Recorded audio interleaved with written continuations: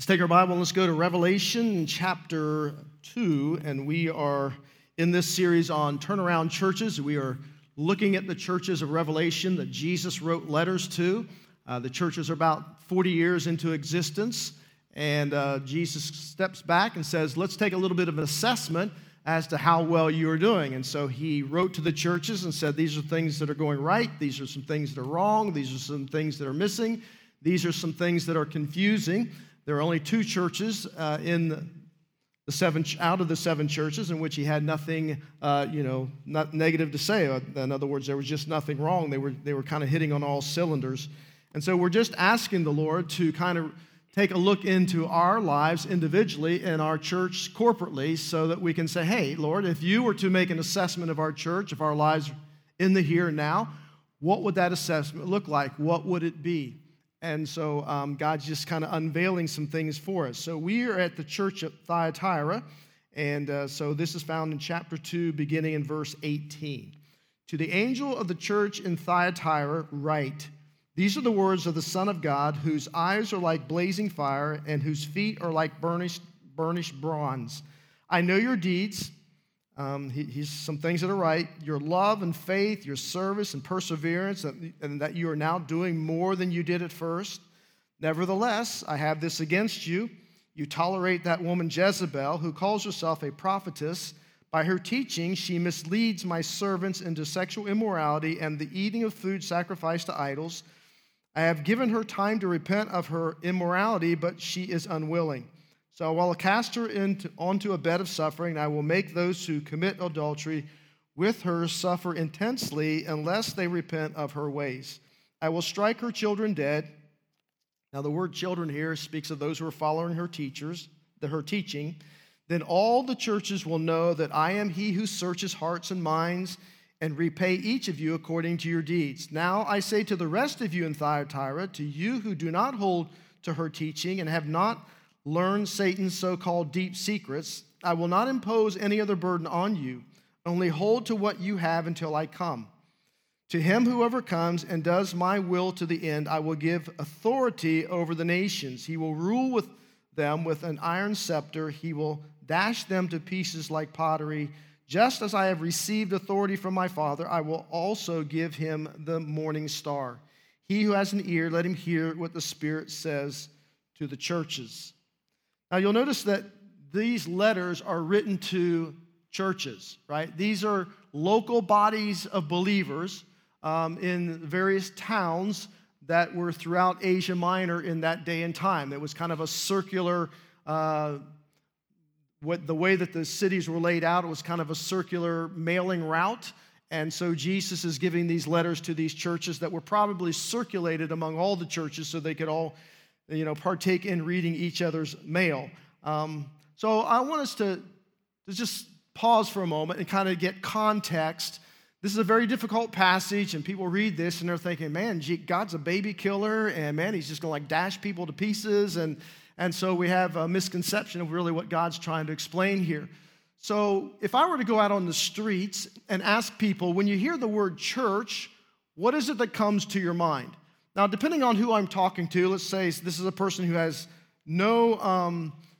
really no affiliation to church, and maybe they've had a bad experience with Christians, and they may say, well, when I think of the word church, I just think of, judgmental, narrow-minded, hypocritical people who just, want their way.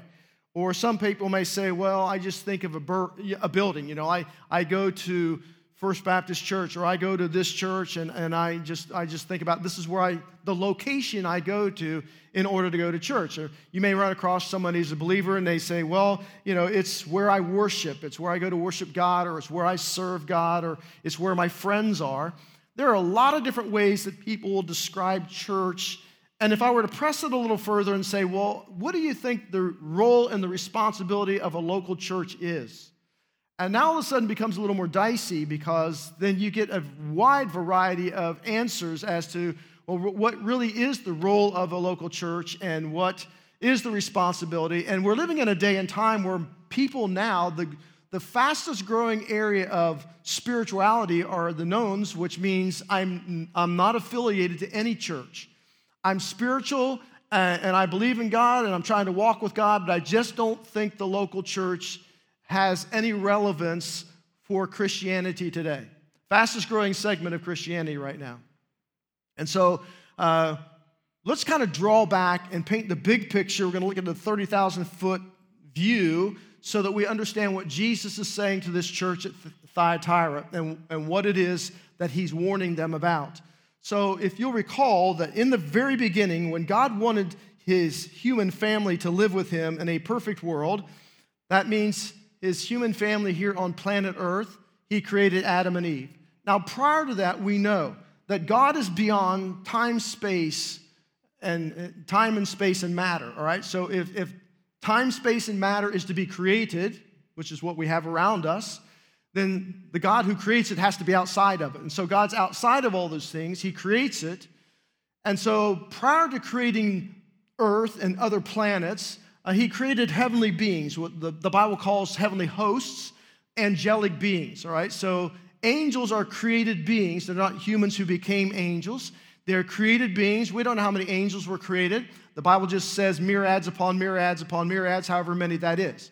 And so God created that angelic beings, kind of his heavenly host, his heavenly council, who were kind of the administrators of what is going on in the invisible, unseen world. And so they were kind of the administrators of that. And so we know from Scripture that one of the angels rose up and rebelled against God and took a third of the angels who sided with him. So he was Lucifer, the son of the morning star, but now he's become Satan and many other names. So Satan, these angelic beings, are cast out of the heavenlies and down to earth. All right. So God is wanting to have not only a heavenly host family, but he's wanting to also have a earthly family. Now, this is real important because everything that happens here on earth is a display of what's going on in the unseen, invisible realm, begins to get played out here in the visible and physical realm. So God creates Adam and Eve to be a part of his family. And he gave them instructions. So God, this unseen world that is ruled by God, unseen and seen, is known as the kingdom of God. The kingdom of God refers to the rule and the realm of God, the realm of God being a physical space. All right, so the heavenlies, physical space. So here on earth, physical, in other words, the kingdom of God is not something that is awaiting us when we die and move on from this world. The kingdom of God is here now. So when Jesus came to the earth, he says, behold, the kingdom of God. Repent, for the kingdom of God is at hand. Repent, for the kingdom of God is near. It is here, the rule and the realm of God. And so Eden was a place, a realm. It was God's kingdom here on earth. So Ezekiel the prophet called the Garden of Eden the Garden of God, and therefore this is where God was going to conduct his business. And so he creates Adam and Eve and places them in the realm of his kingdom in Eden. And God's goal was that they would be the administrators of this kingdom here on earth. And so Genesis 1:28 says this, be fruitful and multiply, fill the earth, subdue it, and have dominion over every living thing that moves on the earth. And so they would serve God as his administrators over his creation.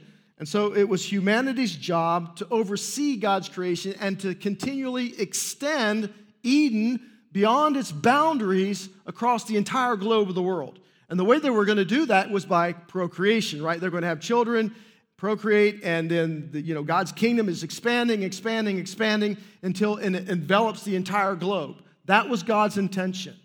But as you know, that didn't happen, right? Because Adam and Eve chose to rebel against God because there was another entity who was on planet Earth, and certainly that was Satan, and he knew that in order to stop God's global mission here on earth, where he had been bound to, in other words, God put Adam and Eve right in his backyard, and to display what God could do through someone created lower than the angels, but yet fully submitted to him.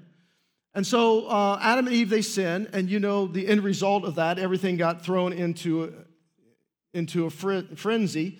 And so, but God loving humanity, he entered into the realm again of Adam and Eve and says, you know what, I'm going to provide forgiveness. And he talked about a Savior who would come into the world and bring salvation for sinners such as us, such as Adam and Eve, which explains why the Bible uses certain terms when it describes kingdom citizens. Terms like we are sons and daughters of God. We are children of God. We are adopted into God's family. We are heirs of God's kingdom. We are partakers in his divine nature, and we will one day eat of the tree of life, which is in the paradise of God. We will rule the nations with Christ.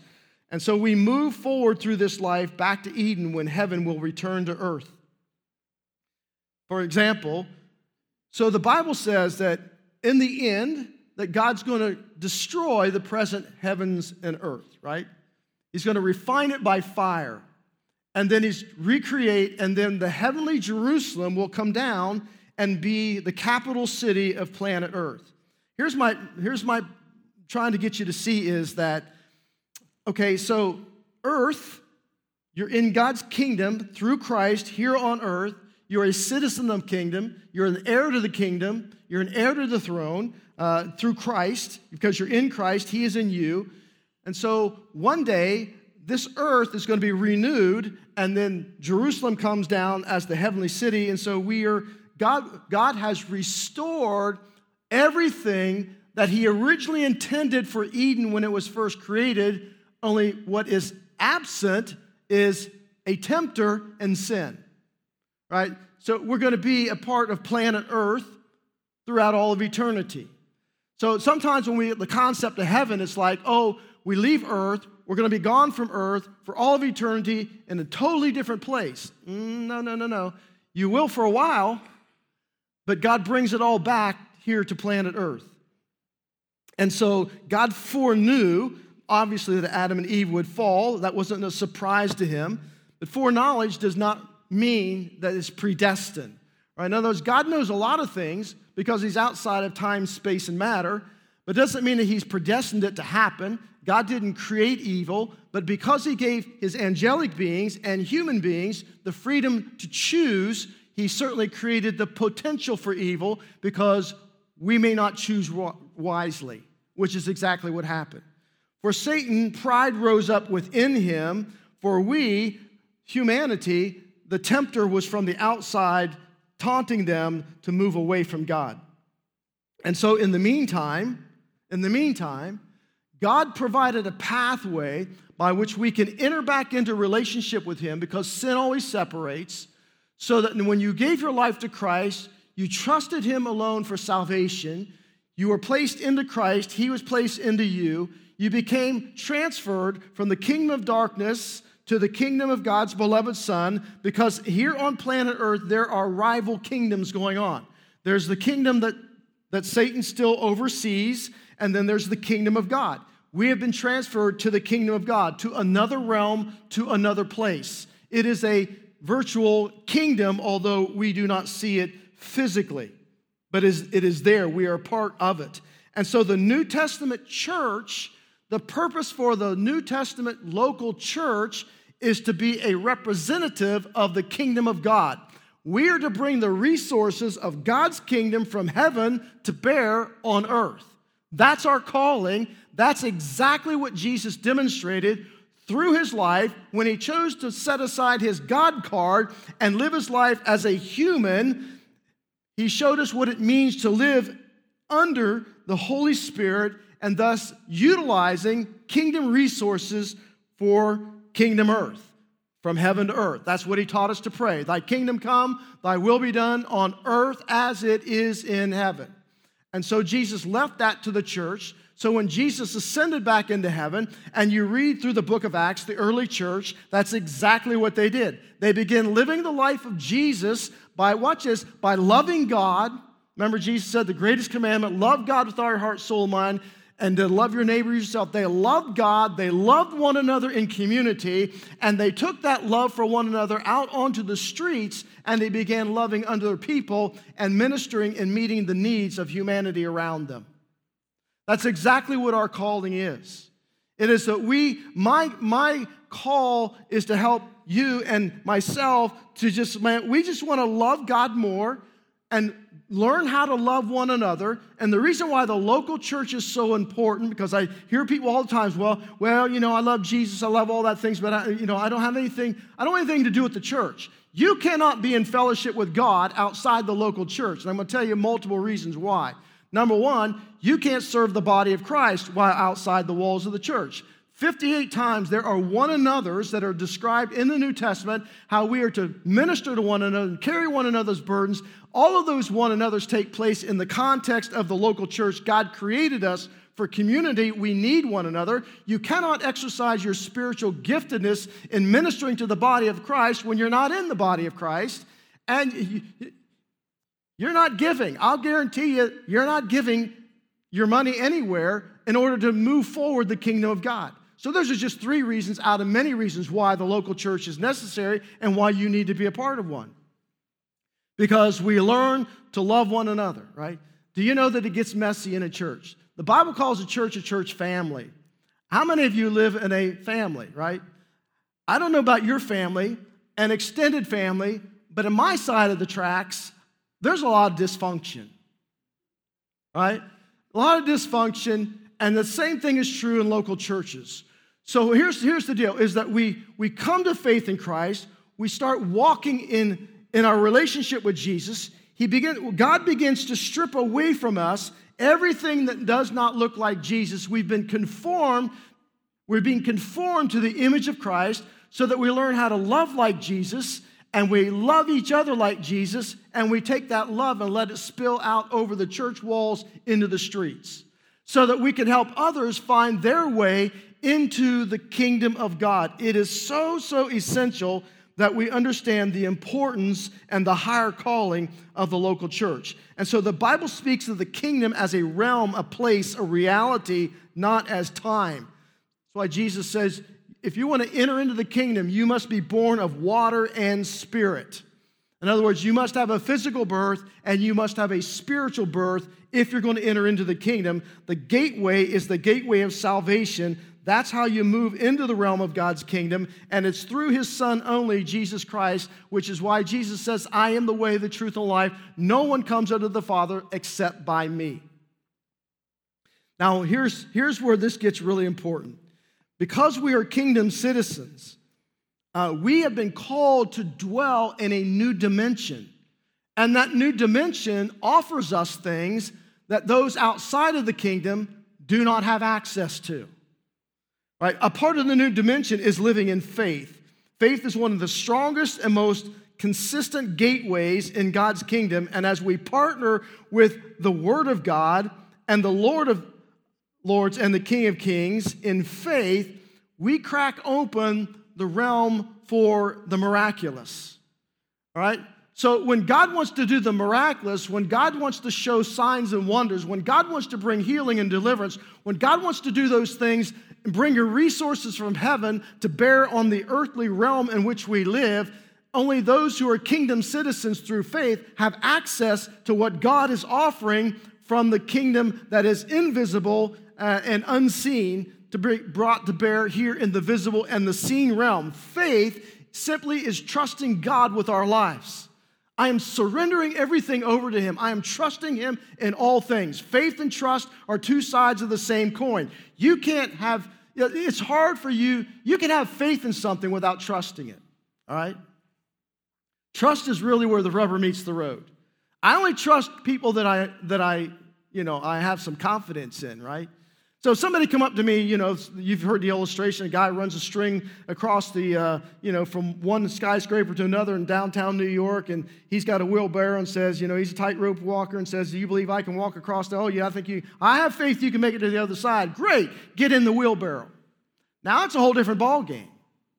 The same thing is true in salvation. A lot of people say, yeah, I believe in Jesus. I believe Jesus existed, and I have faith that he came and did all this, that, and the other. But the question is, are you trusting Him? We can have faith that God can do a lot of things, and we can read our Bibles all of our lives and talk it where we read about God's signs and His wonders and His miracles, and we think to ourselves, but God could never do that through me. Absolutely false. You have been exposed now, open to the realm of God's resources, and it's exercised through faith. We have acts of obedience. When the Lord stirs our hearts to action, we move, and the kingdom results are unlocked. We have angelic assistance. We'll talk about this in another series, but listen, God has unlocked the angelic realm in order to help us as a church, as believers, to move forward the kingdom of God in ways that we cannot do or cannot see or can't even really don't understand unless we see it through the eyes of faith. You remember when Elijah was, there was an army that was bearing down on him and his servant was standing beside him. He's quaking in his boots. And he says, Elijah, what are we going to do? What are we going to do? What are we going to do? Elijah opened up a prayer and he said, God, show my servant through the eyes of faith what's out there.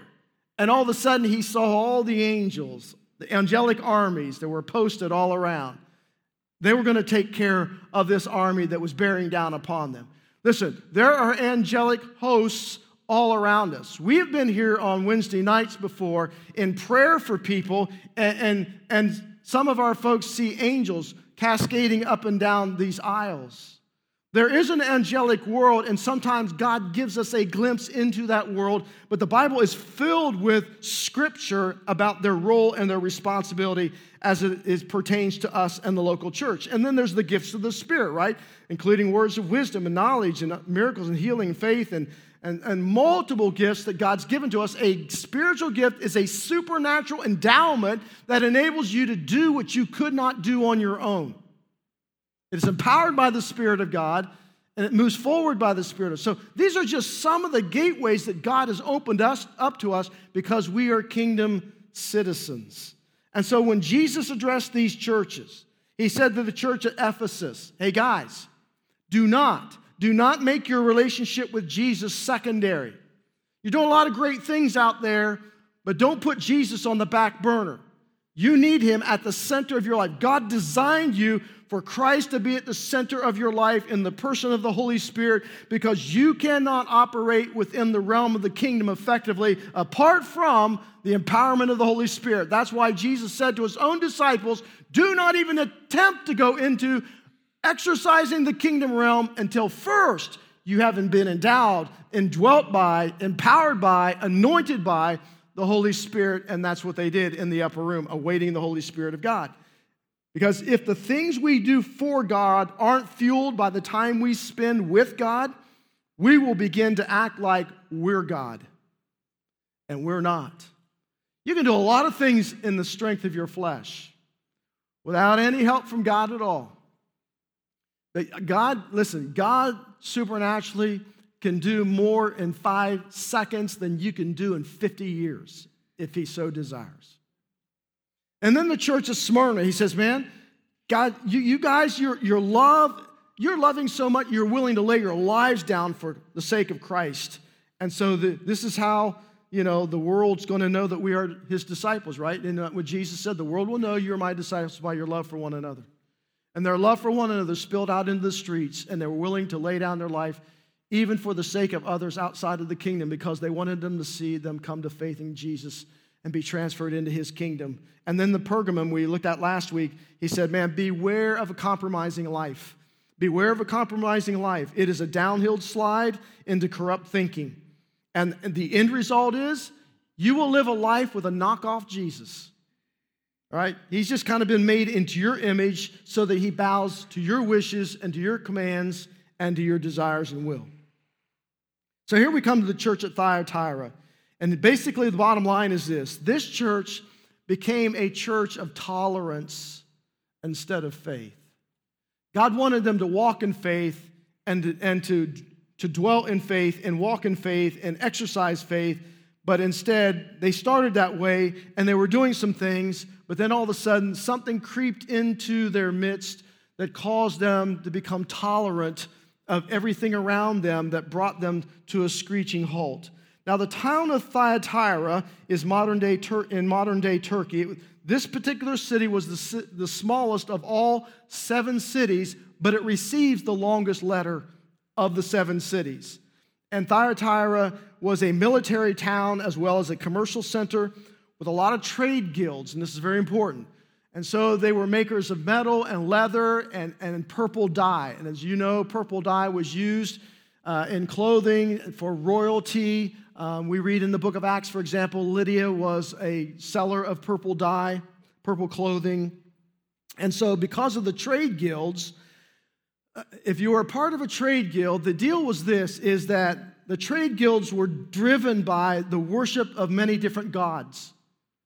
And so a part of that trade guild is that you would offer sacrifices to these gods. And so then the offering was made to the gods, the food, and then you would eat the food that was offered to these gods. And temple prostitution was very much a part of. And so it was very much a party, eat, drink, and sleep together was the normal rhythm of the trade guilds that were happening in the city of Thyatira. Now you take Christians who are brand new believers in Christ, and some of them are more aged than others in their walk with Jesus, and they're in the middle of this town that was just inundated with trade guilds, and everyone was a part of one. If you're going to do business in this town, you had to be a part of the trade guild. It was like the unions of their day. And there were certain responsibilities if you were a part of that union, and so a part of giving your union dues wasn't giving money. It was offering sacrifices. It was participation in all of the rituals that were attached to the guild. The city was also known for occult and demonic worship. And so there was a very famous temple in the city where fortune tellers and sorcerers presided, where you could go and have your fortune told and all kinds of things that went on. So here is what Jesus says to this church. Now, you and I, we say, well, Greg, we don't have these kind of trade guilds when we do these kind of things, and there's none of that going on. But there's a great deal of overlap, as we're going to find out as Jesus unfolds this letter. So the very first thing he does is he calls them with a guiding faith. I want to call a guiding faith. You'll notice that in chapter 2 and verse 18, for the first time, Jesus refers to himself as the Son of God. Up to this point, he has referred to himself as the Son of Man, which was a very popular title of Jesus throughout his earthly ministry. And so the Son of Man speaks of Jesus as Savior, one of humility and sympathy and comfort and care and counseling. And so it's like he's the great high priest who comes alongside of us in our time of need and sympathizes with our weaknesses. So when Jesus is introduced as the Son of God, all of a sudden there is a major shift. To every church, Jesus revealed himself in a different manner. Up to this point, he's kind of like given them salty, sweet kind of introductions. But now all of a sudden he says the Son of God with eyes, and you'll read this in Revelation 1, eyes like blazing fire and feet that are burnished bronze. In other words, Jesus says, there's not many gods that we need to deal with. There's only one true God, and I'm going to lay this on the line for you. Again, it's why Jesus says, even to the world in which we live, there are not many pathways to God. There's not many pathways to the Father. There's only one path. I'm it. I'm the way, the truth, and life. No one's going to enter into heaven. No one's going to be born into God's kingdom apart from Jesus Christ. He's the only solution God has given to humanity's sin problem. And so now he comes and he introduces himself not as the Lamb of God, but now he's introducing himself as the Lion of Judah. He's saying to the church, there are certain things that are going on inside of your church for which I'm bringing judgment against it. And so I'm not going to sugarcoat this. My eyes are like blazing fire. That means they're penetrating. Everything yields before it. It sweeps away all obstructions. In other words, Jesus is searching the inner recesses of their heart. I know what's going on in your heart. I know what's going on with your motives. I know why you're doing the things you're doing. And it's not good. And his feet are like burnished bronze. Brass always represents strength and firmness of judgment. Your feet you move with, right? So he's speaking of judgment in action. And the judgment in action is kind of like Jesus showed that, for example, when he was here the first time on planet Earth. Remember when he came to the temple? And they'd taken the court of Gentiles and just turned it into a free-for-all where people were selling animals and all the things for temple sacrifices. What did Jesus do? He kind of assessed the situation, went back, came back the next day with a whip, and he did some cleansing, right? He did some judging. Like, my house is to be called a house of prayer. This is the temple this is the court of the Gentiles. You're desecrating the temple, therefore I'm going to cleanse it because my temple is to be pure. One of the things that Jesus says in these letters, and the Bible says as a whole, is that the bride of Christ is to live a life of purity. We're to live a life in alignment with the life of Jesus, right? So we're being conformed to Christ. And so if Jesus sees some things in our lives that are keeping that from happening, then he's going to remove them. Why would he do that? Because he understands that the end result, if he doesn't, is that you're going to have a knockoff Jesus, you're going to put him on the back burner of your life, and you're going to become Lord of your own life, right? So Jesus is going after sins that I call refined sins. These are sins that people can commit, but retain their positions, as pastors or deacons or Sunday school teachers or Christian workers or whatever. For example, if I came to this church next Sunday and said, I want you to know, I've left my wife and I'm leaving her for another woman, deal with it, right? So you would fire me, right? You say, you're no longer worthy of being our pastor. This is not what the Word of God teaches. You're violating God's Word. You need to go back and reconcile with your wife. And I say, I'm not doing it. And so I just go my own way. But what if I don't do that? I don't physically do that with my wife, but in my heart, there's this unbridled lust for other women. And here's what Jesus said in the Sermon on the Mount: if I have lust in my heart for other women, I've already committed adultery in my heart. Now, you haven't seen it physically, right? It's in here. You don't know about it. I can hide it from you. You will never know about those things, but Jesus does. He's got eyes that are blazing, and he's going to bring judgment. In other words, Jesus wants to cut that out of my heart so that I remain, as pure as I can in walking with him as a representative of his kingdom, because I want to be like Christ, right? I want to be like Jesus in my heart. I want to be like Jesus in my character. I want to be like Jesus in my mind, in my life.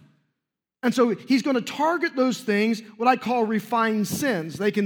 Refined sins would be things like lying and unforgiveness and pride and ingratitude and anger, lust, greed, arrogance, jealousy, unloving attitude, boasting. The list goes on, and I can look at you and I never see those things in you. But he does. But I can think you're just a fine, upstanding follower of Jesus and never know these things are going on inside of your head and your heart that Christ does. And he's going to attack this church because they're tolerating something. They're tolerating a teaching that is moving them in the wrong direction. And so Jesus came to guide their faith. And how he does that, he says, man, I'm coming, and I'm going to tell you what, I'm going to expose this. And let's see what you do about it when I've exposed it. Now, he may never expose my sin to you, but if he's exposed it to me, the question is, what am I going to do about it? Am I going to justify it, rationalize it, just keep on living in it? That's my choice. But if I'm truly a follower of Jesus Christ, he says, I'm going to bring some discipline because we got to get that cut out of there because it is not going to be good in the end. Number two, we are committed to grow in our faith. He goes on again in verse 19. He says, man, I know your deeds. Man, you're doing some great stuff, right? You love in your faith and your service and your perseverance. I mean, these are some great things that are happening. They're growing and they're maturing in certain ways in their lives. And so this is what should happen, right? If you're a follower of Jesus, your life ought to be steadily growing and maturing and becoming more and more like Jesus. I have 3 grandchildren. So the oldest one, Ava, she is over 3 years old and like a little tiny, petite little girl. She don't weigh, maybe 28 pounds now. She's short. Her brother, who's a year old, already outweighs her and is bigger than she is. And my other grandson, Cooper, who's 2.5, he's way bigger than she is and weighs way more. And so what happened is, what did my daughter and son-in-law do? They thought, well, why is she not growing properly? So they took her to the doctor to find out, is this normal? Is this okay? Is she like so far behind, or why is this happening? And they assured her, just hang in there. She's going to grow. She's going to get bigger. She's probably just always going to be very small and petite. Well, the same thing is true spiritually. If you're not growing and you're not maturing in your faith, I don't pick you up and take you to a physical doctor, right? So I take you to Dr. Jesus and say, look, Lord, what's going on in their life? What's keeping them from growing? What's keeping them from maturing? Something's going on inside of you that's keeping that from happening. And so God wants to address those things. But he does it in an affirming way. He says, man, I see the good things that are going on in your life, and I see the purity of what's happening in your heart and your motives. But there are some few things over here that are really stunting your growth, that are really keeping you from maturing and walking in faith. Let's work on these things. So that's a process of what the Bible calls sanctification, right? It is becoming more and more like Jesus. And so Jesus, if you walk with him, if you spend time in God's word, I can assure you the Holy Spirit is going to speak to you about issues in your life, in your heart, in your motives that are hindering your spiritual growth that he wants to deal with. And that's what he does with this church. But then he gets to the challenge, and he challenges them because they need to guard their faith. And so, what happened is in this situation, and I'm going to give you the Wikipedia version of Jezebel, okay? Jezebel is a name that comes up in the Old Testament. She was the queen to King Ahab. Jezebel was a very ruthless woman. She brought Baal worship into the realm of the nation of Israel. And in Baal worship, a lot of terrible things went on. Children were sacrificed sometimes, and there's just a lot of corruption, a lot of sexual immorality, a lot of idol worship, a lot of offering food to idols, and all this stuff. And so she brought that and infiltrated it into the nation because her husband, King Ahab, didn't have enough backbone to stand up against her, and so the nation began to tolerate it. And when you tolerate something long enough, it becomes a part of you. And so it became a natural part of Israel's fabric. And God said, we're going to cut this out, and I'm going to surgically remove it. And that's exactly what he did. So here we have a woman in this church. Now, Jezebel is probably not her name. Nobody would have named their daughter Jezebel because it was a very, negative name. But it's representative of someone who's doing something, who's trying to build tolerance for something that is outside the realm of God's word. Now, this is where sometimes people get a little wigged out. Notice she's called a prophetess. There were many women who were called prophetesses in Scripture. Jesus' beef is not that she's a woman. That's not his beef. His beef is that she's teaching something that is absolutely contradictory to God's word. And so a prophetess is someone who speaks into something unseen because they see it, or a prophet can be someone who sees something that has been overlooked and goes and says, look, we need to pay attention to this. And the problem here is she's teaching something. It's what is called a philosophical dualism. What that simply means is this. For example, when I came to faith in Christ, I don't try to hide anything. I've been very open about my life. I had a lot of vices, drugs, alcohol, pornography, all those kinds of things that were introduced to me very early on in life. And so when I got saved, guess what? I didn't get saved on Sunday and get up on Monday and all that stuff was gone, right? And so what Jesus wanted to do was to start cutting that stuff out of my life, out of my heart, because he knew it was detrimental to my life and to my future. And so what Jezebel would have said is, oh, no, you don't understand. What you do in the body, that's just bodily stuff. What you need to be concerned about is with the spirit. Those are two separate entities. They are dual. And so you can keep doing that stuff in your body. It doesn't matter as long as you keep working on the spirit. They can coincide together. In other words, I can have a foot in the world and a foot in the kingdom and be okay. And God says, oh, no, you can't. And so she was seeking and had drugged many people in the church into the realm of diving into offering food to idols, sexual immorality, all the things for which the Scripture clearly speaks to and speaks about. And so he goes on to say, listen, I've called her to repentance. She won't repent of her ways. I will strike her children dead. Again, those are the ones who are adhering to her teaching. God is saying this is outside the kingdom. This is not kingdom teaching. This is not kingdom doctrine or theology. And so he says, I will strike the children. He's not referring to the second death, his eternal death or separation. He's talking about the consequences of the choices that they are making. For example, in James chapter 1, James says that when a desire is conceived, it gives birth to sin. Sin, when it's full grown, gives birth to death. All sin leads to death. Death of relationships, death of conscience, death of something dies within us.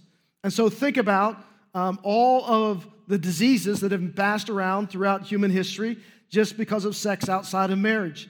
Immorality always causes catastrophic conditions, right? So God, whenever Jesus was asked about sexual things or marriage, he always said the same thing. Here's God's original design. Anything outside of God's original design is sin. Sin always leads to brokenness. Brokenness always leads to coping mechanisms, and the answer to your problem is always the same. It is the gospel of Jesus Christ. Unless God refines your heart and changes your heart, you can push all the willpower you want, but you're going to keep going back to these coping mechanisms, these methods of self-medication because of the brokenness that is inside of you. And so we think that, back when I grew up in the 60s, and 70s, was the time of, drugs and rock and roll and sex. That was our motto, and we were against everything, right? We were against any kind of authority over us because, we had it all together. And so Jesus says, look, this is not working, and it will not work. This is not what I've called my church to be or my church to do. I've called you to be kingdom citizens and representatives of me because I have a better way. I have a way to heal the brokenness of humanity so they no longer are dependent upon these coping mechanisms that are absolutely destroying their lives. And so this church had become tolerant to what I call a doctrine of demons. 1 Timothy chapter 4 and verses 1 and 2 says this, the Spirit clearly says that in the latter times, some will abandon the faith and follow deceiving spirits and things taught by demons. Such teaching comes through hypocritical liars whose conscience have been seared as with a hot iron. That's not what I said. This is what God said. So I spelled out a few of those doctrines of demons for you. All right, secularism, be open-minded to all things. In other words, secularism tells us that if God exists, he's really irrelevant, and we need not integrate him in the main street of our thought, our life, or our intellectual pursuit. Now, we may occasionally turn to God, when we need him in a time of need, like when somebody dies, then all of a sudden people want God, oh, God, I'm grieving, I'm feeling bad, and I need you, and it is amazing that I've never performed a funeral service for anyone who wasn't going to heaven. That's not what the Bible teaches. That people gravitate to God in the time of death because it's outside their realm. And so Satan comes along and says, you need to be open-minded, you need to be tolerant of everything and anything. And so secularism gives rise to values that replace the values of the Word of God as the standard and the pattern for right and wrong. And yet the Bible says that all Scripture has been given to us by God and is useful for teaching, rebuking, correction, training in righteousness. In other words, as a kingdom citizen, this book is my manual for life. It's my manual for my relationships with my wife and children. It's my manual for work. It's my manual for pleasure. It's my manual for play. It's my manual for everything in every aspect of my life and my walk with God because God has given to me His Word. It's like God, if God were to dial up my smartphone and say, hey, this is God, got some words for you. Oh, here they are. Now, sometimes God even goes beyond this and gives you heavenly downloads through His Holy Spirit because He has a very specific message for you. But I have to make the choice. Either I'm just going to be open-minded to everything and anything and tolerate everything as a value, or am I going to narrow myself to my values being directed through the Word of God? Narcissism means to live for self, right? It means everything revolves around me and the claims I am the greatest entity in my personal universe, and all that really matters are my rights and my privileges and my happiness and my prosperity, and every decision is filtered through, how does this affect me? Never about how it affects anybody else, but just how does this affect me? Right? So from the Enlightenment period in the 17th and 18th century, this is where all this all began, which said the highest good has been seen as freely choosing autonomous individuals deciding out of rational self-interest to construct a progressive society. So in other words, anything that feels self-limiting, get rid of it. So if God says, hey, sex outside of marriage is a no-no. Oh, Lord, you're limiting my desires. You're limiting my freedom. I'm casting that off. I'm going for it. I want to embrace this. By contrast, God says that we are to value Him and to give ourselves away for others. Hedonism, life is lived solely for pleasure. It says that life is, it was popularized obviously with the Playboy movement back in the 50s and 60s, and it claims that there's no limits to seeking pleasure. It promotes every sexual pleasure known to mankind. Unfortunately, it ends up, people finding themselves broken, lonely, sad, wasted. And this is the enemy's plan, right? He says he comes to steal, kill, and destroy. Do you know how many families have been destroyed through sex trafficking, pornography, and affairs alone? Millions. Because we bought into it. Pluralism. There are many right ways to believe, to live and to believe. There are no absolutes. Whatever works for you, works for you. Whatever works for me, works for me. And so pluralism reduces convictions to convenient opinions. Even Christians get caught up in this. I hear say things like, well, it seems to me, it's not for me. I'm glad it works for you. In my opinion, it's amazing how many Christians argue with each other on Facebook over religious matters, and it's always their opinion. If you're going to argue with me about something, give me verse in Scripture. All right? If I'm wrong, I'm wrong. But at least show me where it says in the Word of God that I'm wrong. Yet the psalmist says that your word is a lamp unto my feet and a light unto my path. I will hide its words in my heart that I may not sin against you. Materialism, I am by what I possess, and happiness is found in what I possess. So my children, spouse, health, church, even God becomes secondary to the ultimate value of accumulating things. You know, the motto is, he who dies with the most toys wins. Then the new age, we ourselves can become gods.